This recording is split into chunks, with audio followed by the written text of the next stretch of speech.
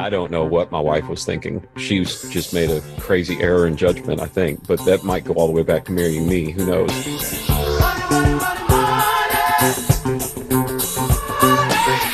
I wish I'd known early on that growth is what's important, not the rate of growth. In fact, the study went on to show that the fastest growth companies were also the most likely to fail in 5 years following their fastest growth. You know, they were like, well, the hurricane's going to get here tomorrow, so let's just put off our meeting till next week. I'm like, I will drive in the hurricane to come see you. And I might start off just a little bit differently. I think it'll be a good hook right in the beginning, just talking about your company culture and how long you had company culture and what it was like before.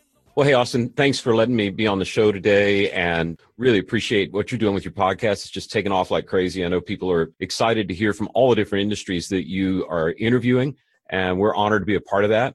The thing that occurred to me that we're kind of, starting to get a niche, or at least known for, is the culture around our office. I'm not real sure how we ended up with great company culture, but we did. And of course, that's passing. I mean, we could have bad culture next year or the year after, but for the last season, we've had a great culture that keeps getting written up in all kinds of periodicals, and we've won a bunch of awards, and enough that people said, hey, William, how did you guys do this? And so we dropped back and said, how did we do this? And we kind of reverse engineered, here's how we started out. And I kind of laugh and tell people, when we started, it was just me. So we had awesome culture because every staff meeting was awesome. Everybody got along. It was just me. So all the votes were unanimous. But as we added people, we had to make sure it was people we wanted to work with and that we were doing work we wanted to do. The longer we were working together, the more we realized this is really kind of unique. And about 2 years in,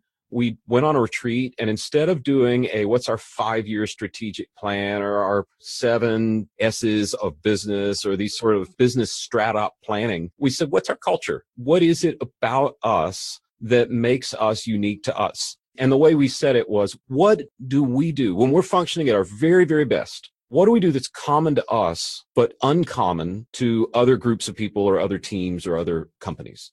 And that sort of launched us into thinking through kind of the craziness that we are. We tell people all the time, if you want to come work here, you've got to be a little bit crazy. But if you're the same kind of crazy as us, you'll love it here. That sort of launched us into naming our values and then driving them through the organization. And man, it feels a lot better than other businesses I've been a part of, other organizations that I actually was also in charge of running that didn't have great culture. It's just refreshing when you enjoy the way you do your work and the people you do that work with. It makes good times and bad times better than they would ever be in another circumstance. When you started off, you said, obviously, you had the best company culture of all time when it's just you and you're enjoying it.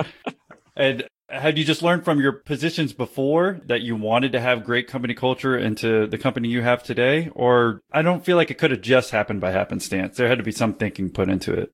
Well, it's probably I tell people we kind of came on the scene fast. Our search firm grew very quickly and continues to grow, which has been really awesome. But we're kind of the 20-year overnight success. Everything we've done that's happened quickly and by happenstance is really just an accumulation of lessons I've learned from doing things the wrong way, of lessons I've learned along the way, and frankly, lessons I'm learning from the people around me that are younger than I am. I think when I started the business 10 years ago, people weren't even talking about company culture. And it's only been in the last few years that people have taken any sort of premeditated look at it. When we started our cultural values, it was brand new to us. We hadn't studied anybody else. I didn't have some master plan for figuring this all out. But we went off on this retreat and we said, when we're functioning at our best, what do we do that's common to us and uncommon to the rest of the world? And we just started throwing up great stories. We said, somebody tell a story about a really great, we got it right then moment, which, by the way, is a great way to start a retreat because everybody is telling fun stories and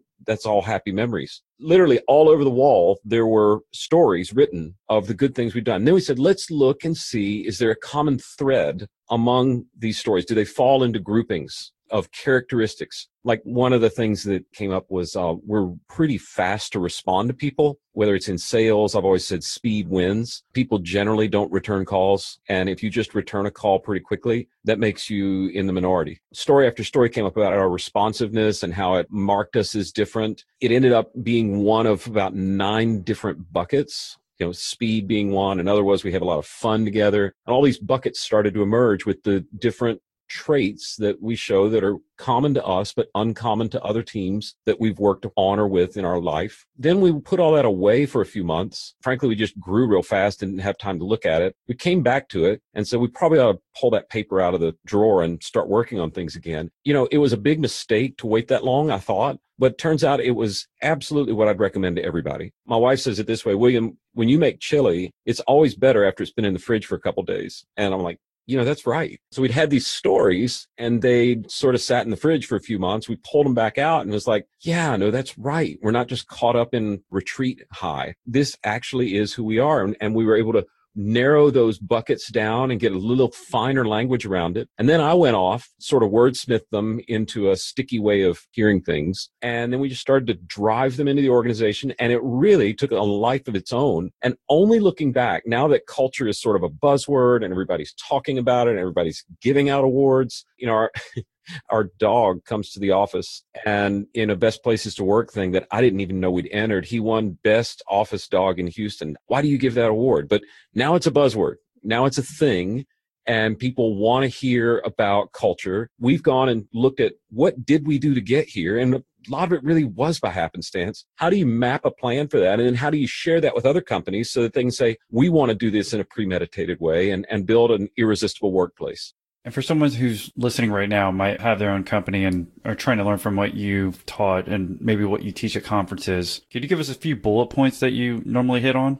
Yeah. First of all, the first key to understanding your culture is finding out if it's any good or not. You might have a toxic culture. If you've got a really bad culture, there are several traits you can look at. We outline them in the book that we're putting out. Communication, both up and down the org chart. If those 9 indicators are not healthy, then you need to address that lack of health. And usually that means addressing people, because culture at its root is defined by how the people that you're with function with one another. And if it's truly toxic, then it may not be fixable without changing some people. That's kind of hard news. But once that's done, once you've determined we actually do have some health, then it's really down to defining what your exact culture is. And that's not going to the coolest company you can find and stealing their slide deck. Like the Netflix culture slide deck, which you can Google, is pretty awesome, but it wouldn't work in our company at all. It's not our family. I tell people discovering your best company culture is not going off the mountain to find 2 stone tablets with the 10 commandments on it. It's really doing more of an archaeological dig around the people that you're working with and just carefully looking at when we're at our best, what do we do that's common to us, that's uncommon to the rest of the teams around us. Then you can start to discover how your unique wiring allows you to win on the days that you win really well. But how about the people who are listening here and thinking, hey, I'm just trying to get by. I'm trying to make my company strive just to get to the next paycheck for my workers. I don't have time for this culture stuff. What do you say to them? When we started to write this book, I didn't want it to be a book just about our story. I mean, there are a couple of culture books out there that are really cool stories of companies. Google has one, Zappos has one. They're great, but they don't say, okay, what's everybody that's winning awards doing? So we talked to probably 100 CEOs of people that are winning these kind of awards saying, what are you doing? What's the process? And one of the questions I asked was, why do you spend all this time on this? Why spend the money on it? I don't have time for it. The world moves fast. Time and time again, I had CEOs say to me, William, the time and money we spend on culture is worth every penny. If I heard one answer that was more common than anything else, it was that they have retention. Their good people stay longer because of good culture. More than making the bottom line, more than having a fat bonus check. It's the culture and the people that you're with. Because, when you're working somewhere, you're spending most of your waking hours with the people you work with, not with your family or your friends. If work can feel like family and friends and feel like a place you want to be, you'll stay longer. And that saves companies money. One CEO I interviewed, he's in a tech industry, sells a software solution that's driven by people, not an automated thing. He's got 2 other competitors. All 3 companies charged the same fee in general, and they all 3 have about the same volume of business. He said his earnings before taxes, depreciation, EBITDA, his were 2 times better than the other 2 companies. And I said, why? And he said, because in our industry, annual turnover is about 38%. And with me, it's 1%. if I've got 500 employees and I'm losing 38% of them, 170 or more searches that I'm going to have to hire you to do in a year to replace the people that are walking out the back door. So I've got to pay a recruiter. I've got downtime with people gone where I'm not productive because I've got an empty desk. Then I've got new people. And if you've ever been new at a job, the first several months you're there, you really don't know what you're doing. So all the costs that are tied into recruiting, restaffing, re-onboarding people, he said, anything I spend on culture that keeps people a little longer puts me ahead. It gives me a competitive advantage. One guy I talked to who has made his career teaching people how to manage their money carefully told me how he spent literally 7 figures on culture last year and would do it every time over again because it always pays for itself in retaining great employees. It sounds like right there is the main reason that we should be worried about this conversation or interested, is you're saying retention is the number one reason for company culture. And if you're able to keep that, it's going to make everything else just strive that much better. Well, if you're just talking about pure ROI, like I'm putting money in, is money coming back out? Culture money that's put in comes back out in retention of your people, but it also comes out in productivity. Great example in our office. And I stumbled across it. Have you ever heard of Uber puppies? Not Uber puppies, no. But seriously, tell us about it. Neither had I. Apparently, we're in Houston, which is a fairly large city and a large market for Uber. In their larger markets, they have this thing called Uber Puppies. It's a random sort of pop-up day where Uber partners with the ASPCA. And the ASPCA, if you're an Uber subscriber or you get push notifications from them, randomly, they'll select people. You can sign up to be in the lottery. Oh, Uber Puppies this day. You put your name in. If you, quote, win, then Uber will send the ASPCA over to your office with a half dozen puppies or so. All of them, of course, the ASPCA is trying to get adopted, find homes for. Then they'll come to your office and they'll play for 20 or 30 minutes and then they leave. And if anybody's interested in a puppy, then they can contact ASPCA. So it's kind of a nice win-win. Well, I knew nothing about it. We have all these millennials here at the office. I think 71% of our workforce is under 35. I hear my assistant across the hall saying, we won. I'm like, oh, cool. Well, we won Uber Puppies. What's Uber Puppies? So she tells me the story of the Uber Puppies. So I'm like, okay, fine. So the puppies show up and it was like, I don't know, 2 p.m. and they were there 20 or 30 minutes and then they're gone. But the reality is we spent Lord knows how much time putting our names in for the Uber Puppies. Okay. And then we had to wait on the puppies to get there. And then we played with the puppies. And then we had to have selfies with the puppies. Then we had to decide which selfie to post and what filter to use. So, we talked about the puppies after they were gone. So the 20 or 30 minutes was probably 2.5 hours of lost productivity, right? In fact, I went home that night and my wife said, William, did you check out social media at all today? And I said, yeah, the Uber Puppies and the And she said, what are we paying them for? And I just kind of laughed. But by the time it was all over, it was mid-afternoon. And I don't know how your office is, but 3:00 is not a fun hour, not high energy. I laugh and tell people, that's when Jesus died. It's a tough hour.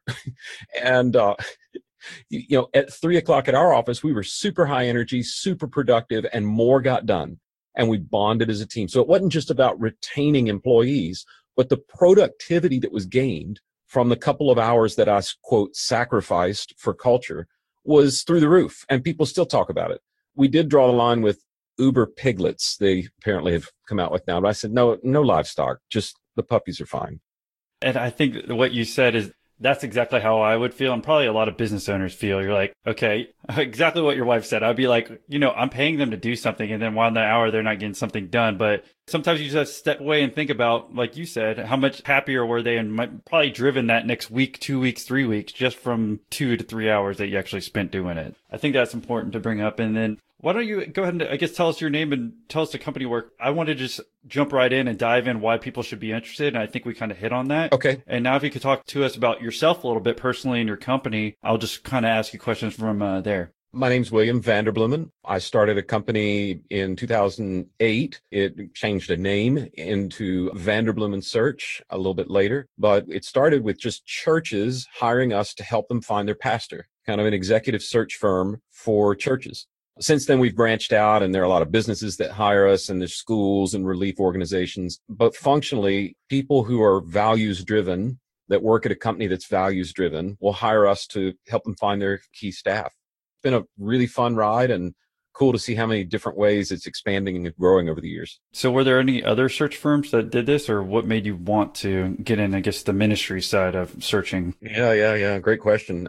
I'm full of them. Well, you are. Good questions. I'm kidding. Yeah, I guess if I really wanted to make money, I'd be doing oil and gas search. We charge a percentage of the person's salary that we place. I've realized over the years that student pastors make less than CEOs of oil and gas companies. So it wasn't really ever about the money. I had been a pastor for about 15 years at churches of all different sizes as the lead pastor, from 140 people to the last one I served here in Houston was about 5,000 adults and a couple thousand kids. And, we had a school and kind of the whole, couple hundred people working there. So it was, in Texas, we're careful to use the word big because there's always someone that has bigger, but fairly good size. So I'd always kind of loved the church, but went into the business world, into a Fortune 200 company, into an oil and gas company, saw them go through a CEO succession very quickly, and was immediately reminded at how slowly churches are able to find their pastors. I thought, oh my goodness, this big company at the time, their market cap was larger than Starbucks. They went through a CEO succession from a guy who'd been there a very long time to a guy who's now been there almost 10 years, which is a lifetime for a Fortune 200 CEO. How did they do that in 90 days when churches have to take a year and a half or 2 years? It just question sparked in my head. What would it be like if we could build a solution for the church that's as good as or better than what the business world has? I knew a little bit about the church. I went and learned executive search from a guy who'd been with a search firm called Russell Reynolds, which is one of the world's best. The two streams of experience kind of came together, and that started with me on a card table. I remember when I first had the idea, I went home. Adrian and I had just gotten married. We're a blended family, so we had 6 kids. We just bought a house. And I said, hey, babe, I think I'm supposed to quit my job and start something new for churches. She looked at me and she said, that's because churches just love new ideas, right? Which, if you've been around the church at all, that's just not true. But to her credit, in our marriage, I'm the dreamer. She's the realist, right? I got a great idea. And she's like, yeah, but we don't have any money in the bank. I'm supposed to come home and say, I want to quit my job and start something new for churches. And then she's supposed to say back to me, oh, I love you and your dreams are awesome, but we've got all these children and we need to just stay the course. And instead she said, let's give it a try. And that sort of kicked off where we are today. We started on a card table, and then we had a little room that we rented, and then there were 2 rooms, and now it's a very small niche, but we're about 15,000 square feet and 40 people and hiring. And it's really cool to see how the thing has progressed over the years. And we've done it all organically. I know you're a Dave Ramsey fan. I am too. So we did it with no debt, no venture capital, just pure organic growth. So we probably could have gone faster. We could have made more money if we were just starting working in corporate sector. But it was really a love for what I've come to see the church and its ability to help a community. It has made me say, if the church is doing better, then the whole community does better. And now since then, other companies have hired us, other schools, other relief organizations. So it's not just churches, but that was our start. And it was, how can we help people who are trying to do a good thing build a better team? And what made you want to do that Fortune 200 company? Because it seems like this might have been the change after you went from the church to a Fortune 200 company. Why did you make that transition then? Well, the raw truth is I went through a divorce and I was a single dad with 4 kids in the house. I had to do something else. I wasn't in any shape to preach. So I, resigned church position, took some time to figure out what I was going to do, and had an offer to come join this company. And they said, you don't know oil and gas, but you know people. So why don't you come into our HR department and learn the business, and we'll see where it leads. And within a year, they were very, very good to me, and good people, made good money, but it just was not what I was wired up to do. It didn't fit me. And that wasn't them being wrong. It was just not a match. It made me start saying, I wonder what I could do. And when I saw them go through their succession, their transition, I thought, oh, wow, there's a need that could be done really well for churches. And now I'm discovering could be done really well for lots of different businesses. I think it'll be fun to hear what the interview sounds like in 10 more years, because I think doors are opening into other sectors that are going to be pretty exciting. Will you say that's the most difficult part of your journey thus far? Well, on a personal side or a business side? Personal. Oh, on a personal side, I would not recommend divorce. It's not on my things to get done list. I would just say Don't go through it if you don't have to. You have to rewire your whole world. But my kids are in great shape, and I never would have met Adrian. And, we've been married 10 years now, and that never would have happened. So God has a way of making lemonade out of lemons. And the adjustment was hard, but I wouldn't trade where I am now for the world. And you said you basically had to do that for financial reasons. What type of money? Because I'm just trying to get an idea if I was in your shoes at that point. Like, what type of money were you making at that point? And then what was the transition? Like, how much more were you making at the 200 company there? Yeah, I don't want to get into financials of a church. I don't think that's appropriate. But even if it's personal to you? I'm sorry? Well, I'm just trying to, the entrepreneurial story is that, hey, you weren't making enough, right, at the church before? No, that's not the story. I loved what I did. I made good money. Not anyone who goes into ministry to get rich is either really malicious or really dumb or both. But you're not going to go without. It was a great church and they paid me well. It was just, I wasn't in any shape to be leading people, and I was a single dad. So I stepped out of the church world, stepped into the business world. And, financially, it was a fairly lateral move. But the hard switch, I'll tell you, Austin, the hardest switch financially was a mindset switch for me, because I had been a pastor as part of the Presbyterian denomination. So if you look at it like functionally from a business standpoint, I was a member of a union. I had really high job security. It's not easy to fire a pastor. It takes a lot of congregational votes and all these different things. So functionally, I was like a tenured professor or a union member. I kind of had guaranteed employment. And I was working at a church that, it's a nonprofit. And every year you wanted to make sure that the bottom line matched up so you didn't lose money every year. But we had a big endowment.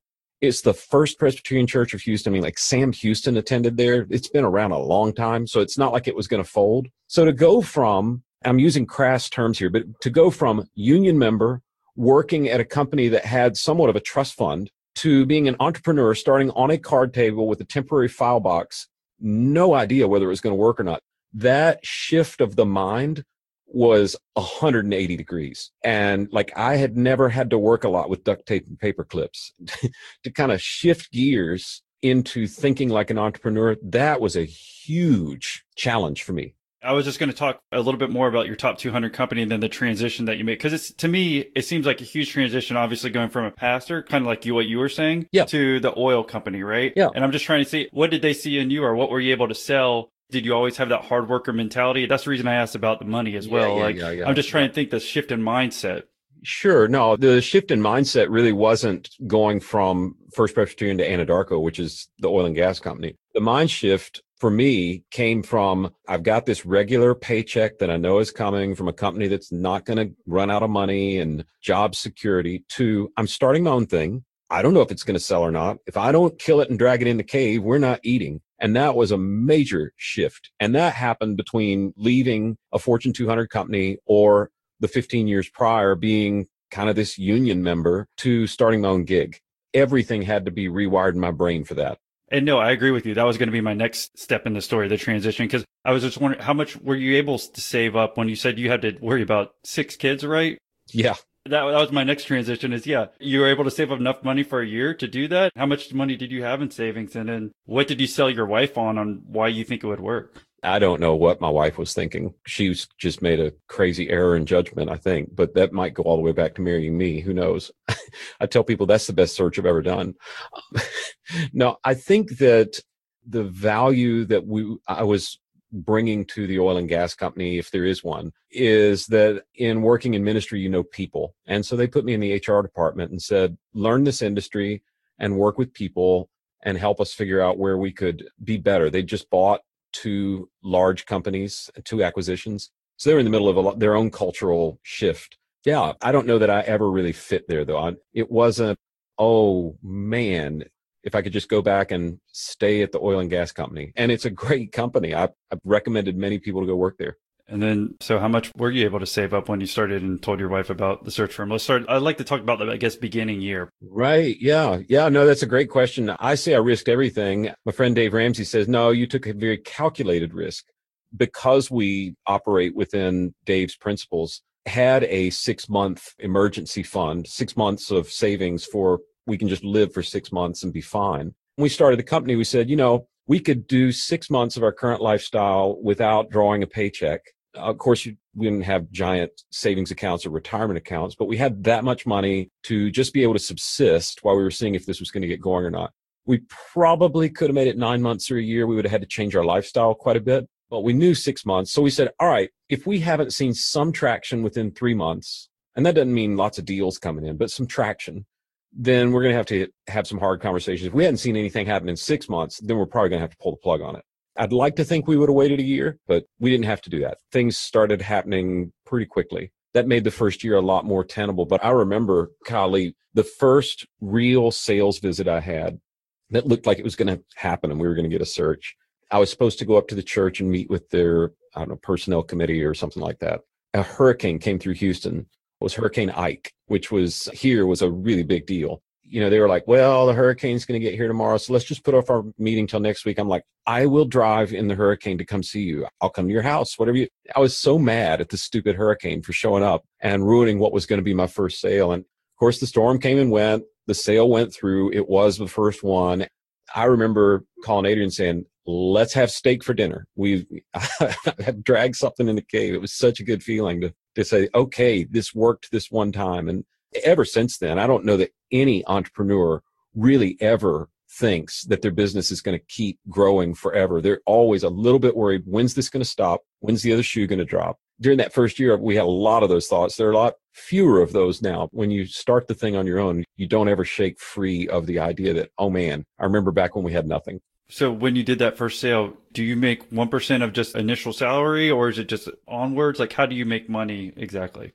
Just like any other search firm, like any executive search firm, we charge a retainer, and it's based on a percentage of the first year's salary. I don't think I've had a search firm on yet where we discuss that. So that's just for if anyone has not heard of a search firm and how they make money. That's it. Yeah. Well, and Austin, there are a lot of different types of search out there. You could call. I've heard a lot of them. That's why I thought your story was interesting too. So keep going. Yeah, no, ours is really kind of weird. A lot of people, job boards are kind of a search thing, like monster.com and Indeed and that sort of thing. We're sort of the other end of the spectrum where we say, here's the money we're going to charge you, and we would like you to pay us irrespective of whether we find somebody or not. So it's not like a paid on delivery kind of thing. And that's a crazy thing to sell. Like from a sales, I've always loved selling things. And from a sales perspective, that's pretty dang nuanced because our entire economy is built on pay upon delivery. You build a house, you pay them as they build it. Buy a car, you pay it when you pick it up. But ours is wired a little differently. It's a very high trust, very much people are buying based on the belief that we're going to get things done. That doesn't come easy, and you can't go messing around with that trust or it will disappear very quickly. And did you start off with that model? I did. How were you able to sell them on that model? Well, actually, the first sale I made was to somebody I'd never met before. So that was kind of interesting. But a lot of the first connections were people that I'd known for 15 years of working with churches. And can you tell us about the very first sale? Because I always think that's interesting. You said you had someone you didn't even know, so it sounds like it might be more interesting. Oh, it was a church here local, but that's not how I knew them. I had a friend who was a consultant who had done some work for them. He mentioned that I ought to get in touch with this pastor of this church. So I just reached out cold and called him and kind of told him my story. And I think maybe there is a sense, especially with some of the early sales I made, the people I was talking to were pastors of large churches, and they knew I had been a pastor of a large church. And there is a little bit of oh, you're one of the guys, or you're in the union, or there's just a trust factor there. You sat in my chair, so you understand what I'm going through. And then maybe, some of it was just some ability to sell. I think that is important because if they're a pastor, doesn't seem like there's too many out there, right? And if you're able to sit in the same seat with them, then that makes sense why you would be able to sell them on that. Can you tell us, so has it been steady growth, positive growth since day one? Yeah, every quarter's been better than the year before for a long, long time now. I think now we're starting to see like year over year, Q3 is our slowest quarter, but it's always been better than Q3 of the year before, that kind of growth. But I'm not a huge fan of crazy fast growth. My fear is that I always have the fear that I will outsell what I'm able to deliver. So we're really focused on building delivery systems and not just the sales piece. So for us, if we can keep the growth between 15 and 20%, that feels like the guardrails that are right for long, sustainable growth. If I were an internet startup and I was raising a bunch of money and in a really fast race to get my widget online before anybody else, I'd take a different tack. But with what we're doing with organic growth, 15 to 20% feels about right. If we go higher than that, great. And we did in the early years. it's easy to double when you made nothing the year before. But as you stack growth, percentage growth gets harder and harder. What's the most interesting search you've had to do? Because you said you didn't just stay within the ministry, correct? Yeah. Wow. God, there's so many that come to mind. I mean, they're all so interesting because churches are so incredibly nuanced. We had one church that has many, many locations. It's located in a part of the country that's not the easiest to convince people to move to. Because they had multiple locations, they needed kind of a building superintendent. So they needed to have all these certifications like, I forget what all the letters were that have to go after their name so they can do contracts and they can do all the different things that have to happen with these multiple campuses. And I'm like, I've never looked for this kind of person before.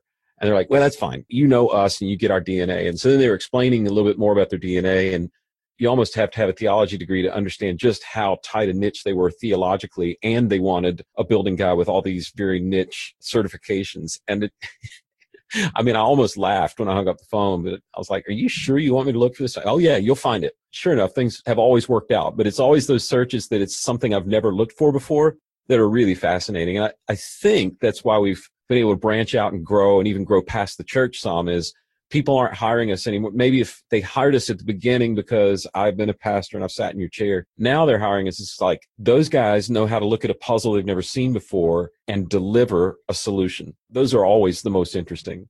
When you got started, were there other search firms as well? Or were you the first one that you know of? No, well, there were a couple. I had actually tried using one. Okay, so that's perfect. Because you were a pastor before, you knew kind of why they weren't great at what they did, maybe? Oh, man, I'm not going to say names because the guy's a nice guy, but I tried using one, and they're all like solo shop guys. And I tried using one when I was a pastor, and I'd talk on the phone with this guy, and I felt like I needed to take a shower afterward. It felt dirty. It felt just bad, kind of underhanded or in the shadows or something. I'm like, no, I'm not building that. I want top drawer service. I want people to be proud to say that they've used us and not just some dude in the alley that's shuffling resumes around. There wasn't really anybody that is established as a company. There certainly wasn't anybody with employees and office space and, all that sort of thing. Do you just do Christianity or do any of the Jewish brothers call you? They haven't. I was on a plane not too long ago and was talking to a guy who's chairing his search committee for a new rabbi. And, we kind of kicked around, well, maybe that could work. So who knows? Maybe that'll be in the future. But our commitment is to growing with excellence and not just growing for the sake of growth. So we want to keep delivering what we can. And as it branches out, we'll just see what happens. And looking back, what's been some of the most important things that you've learned now that you're looking back that you wish you knew earlier about growing your company? Yeah, I love that question. I try to ask my guests the same one. I wish I'd known early on that growth is what's important, not the rate of growth. So like a few years in, I read a study. I was at a seminar for fast growth companies through, I think it was Inc. or Fast Company, something like that. It was a big presentation from the Economic Research Institute about predicting growth. They said, so let's look at all small businesses. How many of them grew for the 5 years between, and they picked, I think it was between 2001 and 2007 or 6. In that 5 years, what percentage of small businesses grew at all each of those years? Could grow 1%, could grow 100%, but some growth each year for 5 years in a row. The answer, which I would have guessed was, I don't know, half of them, the answer is out of all the businesses in the country, less than 1% grew for those 5 consecutive years. So then they looked at the next 5 years. And of those companies that grew for 5 consecutive years, what percentage of those companies grew all 5 of the next years? And it was like over 85%. And the point of the study was people get way too caught up in how fast am I growing when the real question for sustainable growth is, am I growing? And so, in fact, the study went on to show that the fastest growth companies were also the most likely to fail in the 5 years following their fastest growth. The young me was always looking for, can we double this year? Can we triple? The me that's here right now is like, look, if we post 12% growth one year instead of 15, it's 12% growth. I'll keep taking it. And if I can keep stacking year after year of growth, I think long-term, the sustainability is much, much higher to worry about growth rather than rate of growth. And how did you get past that at the time? Because I think a lot of the entrepreneurs or people listening are high achievers. That's why they're listening to this in their free time. And you set that mark. Even if you get it, you want to beat it, I imagine. Or maybe you're getting 12% instead of 15% growth was still amazing. How would you get past that at that time? Yeah, I think just living through it. If we posted 12%, I want to post 12 and a half or 13 or 14. But what I'm seeing, the longer I do this, I've seen a lot of companies come and a lot of them go. And I guess if I were in this to like build up this company and flip it as fast as I could, I'd be more worried about rapid growth. I know guys who do that, and the women and men that start those companies, that's a different game than I'm playing. It's not a bad one. It's just not what I'm playing. So for me, I want to see long-term sustainable health and growth. It just creates a different mindset. And the longer I do this and I see people come and go, the more I'm like, it really is about repeatable, sustainable growth, not just meteoric growth. And you mentioned earlier that you're writing a book. Do you want to talk about that a little bit? Yeah. So this is my third book. It's called Culture Wins, The Roadmap to Building an Irresistible Workplace. And basically it looks at our journey as a company and how we went from not even really thinking about culture to having it govern everything we do, even how much people get paid. And then not just our journey, but interviewing a lot of CEOs of other companies and saying, what have you learned in your journey? And what are the best practices that are starting to emerge around this thing called culture? Is there one tip from the book that maybe get someone excited where they'll buy the rest of it and want to hear something? But is there one thing that you learned in writing the book that you could share with us? Yeah, it's that I thought I was spending a lot of money on culture, but I'm nowhere near what other people are. Even my most frugal friends that are running great companies are spending a lot of money on culture because it always pays for itself. Is there a quick ratio that we might be able to use or something to think about on what we should be spending versus maybe what's not enough? Austin, the other thing I would tell the young me is quit looking for quick answers. That is so nuanced. What I do as a service industry where I don't have any supply chain, I don't have anything other than computers, desks, and people. So my budget looks a lot different than my friend who owns a grocery store. I don't know what that percentage is.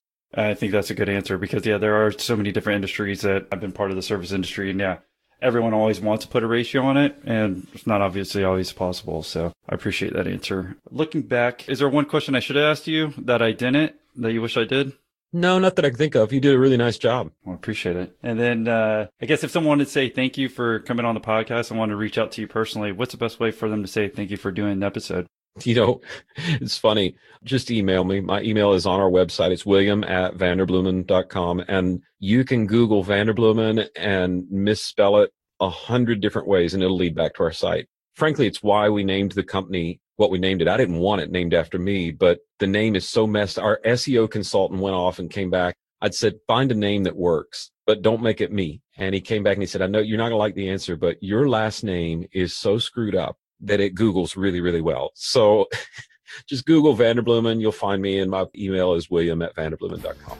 Thank you for joining us, William. Thanks, Austin. Real treat. Appreciate what you're doing.